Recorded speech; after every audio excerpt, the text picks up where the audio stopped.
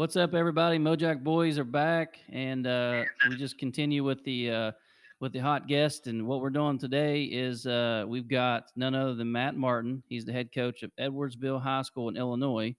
To some of the locals, they may not know where that is, but you will soon find out because that is the home of the big, huge Mountaineer commit, Justin Four-star. That's right, Yeah. Justin Johnson Jr. So, Coach, thanks for joining us. How you doing this evening? I'm good. Thanks for having me, guys. Yeah, we really appreciate it. So, unfortunately, we got to ask you right off the bat about this crazy COVID world and just how you guys are dealing with it. So, Illinois is not playing at all. Is that right? Not in the fall, no. We football's not playing, volleyball and soccer is not playing in the fall. Okay. So, are you guys able to practice, work out? How's that working out? So what they did is we're able to lift in the weight room, and we're able to practice. They gave us it's almost like college spring ball where you can practice. You get 20 days with your kids from September 7th to October 31st. And so we practice 3 days a week. It's a modified practice, if you will, because you have certain rules that you have to follow. You can't have any physical contact. So Now, are surrounding states playing, like your neighboring states? Are they allowed to play right now?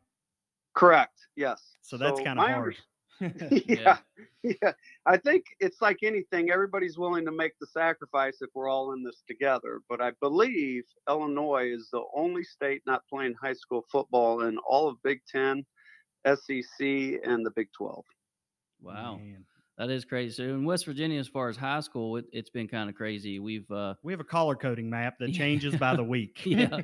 So they're trying, but games are getting canceled and then games are getting scheduled. We actually there's a team here that supposedly is going to play 2 games in 1 week next week They're because playing tonight. Yeah, I think it's tonight and Friday because they're trying to make up games that they've missed because their county has been in orange, so they haven't been allowed to play. Yeah, it's been absolutely crazy. So hopefully you guys will get that going for you. I know that's absolutely frustrating, but tell us a little bit about your background. I mean, it looks like, Edwardsville is a perennial playoff team, so kind of enlighten us about that and then your background personally. Yeah, we've had a lot of success. We've been in the playoffs every year since I've been head coach. I've been the head coach here since 2010. We have a strong conference in this St. Louis Metro East area, and one of the teams in our conference that is pretty nationally known is East St. Louis. So we compete with them every year. We were 7A when I took over. Now we're one of the smallest 8A schools, and I think our program, like we say, we compete in the playoffs every year. We're a respected program, and we try to coach kids up and do things the right way and win football games. So did you say 8A? 8A, yeah, we have 8 classes. So correct. in West Virginia, we go up to AAA. Yeah, 3. That's all we have here. So what's the enrollment in like an 8A school? So an 8A school, I think the bottom it fluctuates every year, but it's roughly going to be about 2,200. No, okay. So we have that amount of students. We just don't have the amount of schools that they do. Obviously, yeah, that's probably what it is. Yeah. So the 8A's dominated Chicago area. I think there's only about 4 schools south of I-80 that are in 8A. So when we make the playoffs, we're going to do a lot of traveling. Oh, I see. Okay. And then how about you personally? Are you from that area originally? Yeah, I'm from Peoria, Illinois originally. I played college football at Western Illinois, and I've coached in about 3 different schools throughout the state, and been in this Metro East area since '99.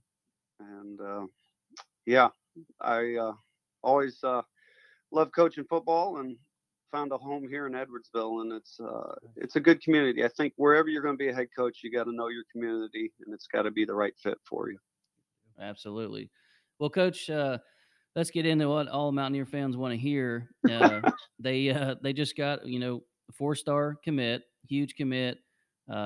It's a little bit odd. We don't get a ton of from Illinois. No. So, but tell us and tell Mountaineer Nation what they can kind of expect from Justin and what he's meant to your program. Well, Justin's played. I think we brought him up about mid-season as a freshman, and the rest is history there.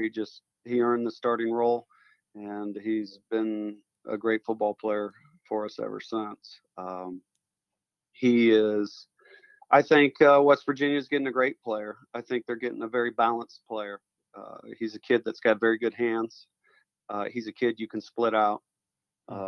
At least at the high school level, you can split him out, and he's becoming a better route runner. He's recognizing coverages better. That's one of our goals for him.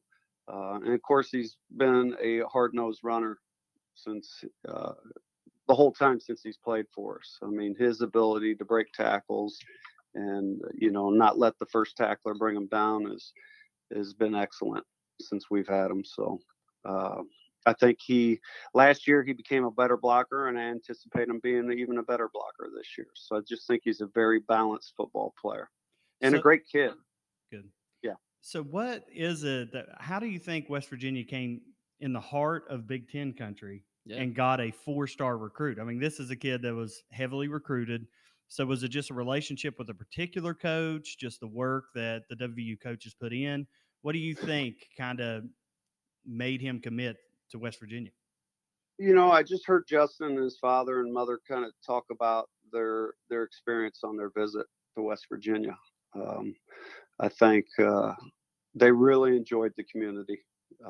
Father Mr. Johnson, he kind of walked around town and talked to some of the locals, and he liked their, and he said he asked them some tough questions, and he just liked their responses. And I don't want to speak for Mr. Johnson, but that's what I gathered. And and Justin just liked his experience. I think it was Coach Scott that recruited him there, and I just thought Coach Scott was all in and made Justin, believe that the Mountaineers really wanted him. And so I just think, it's a good fit. And I think what I've experienced with a lot of our high school kids that have gone on to Power 5 schools, a lot of times they come back and they go, Coach, that staff reminds me of our high school staff. Or they do things the way we do it. And so I think a lot of times our kids feel at home in places like that. Yeah, we hear that a lot about getting comfortable. Is Justin one of the higher recruits that you guys have produced here lately? I'm gonna be honest with you. I didn't even know he was a 4-star. I don't really pay much attention. Right. I think my role is to make him the best high school football player he can be. Absolutely. And so, that's pretty high. I know he's one of the highest recruits. We had a kid, AJ Epinesa, who's playing for the Buffalo Bills right now. That I believe he was a 5-star. And then we have a kid that's at Notre Dame, Kendall Abdul-Rahman, that was a 4 or 5-star kid, I believe. So that's not the norm for our program, but every other year we get a kid that's, a Power 5 type kid.